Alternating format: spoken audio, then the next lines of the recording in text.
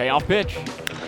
High drive to right center field. Isbell back toward the track, looks up at the right field fence. That ball's gone.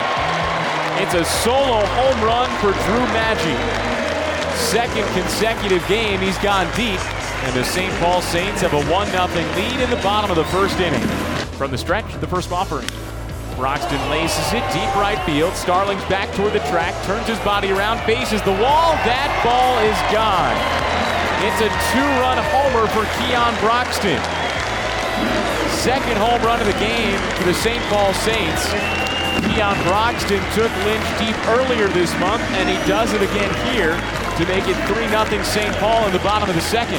And the pitch. First one, Miranda's hit over Concel's head at third, down the left field line. Martin sprints over into the corner to cut it off. Banuelos hits the bag at third. He gets waved around. Here comes the throw on one hop of the plate, but it's late. Banuelos slides in safely. It's an RBI double for Jose Miranda, and it's 4-0 Saints in the bottom of the second inning. The pitch.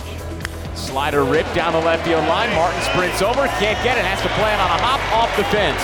Miranda comes around third and scores easily. Maggi glides to second with an RBI double. It's back-to-back doubles for the Saints. They've got 5 consecutive hits and now a 5-0 lead in the bottom of the second inning. Here's the 2-2.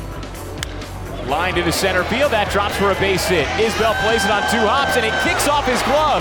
Kerrigan rounds third, Isbell bobbles it again, and Broxton slides into second.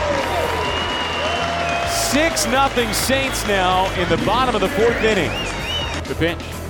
Castellano pops it up, shallow left center field. Maggi races back, Kerrigan comes in from left, and he makes the catch to retire Castellano. 5 hitless shutout innings from the right-hander Josh Winder in his AAA debut. And the pitch. And Mejia flares it, shallow center field. It's dropping for a base hit.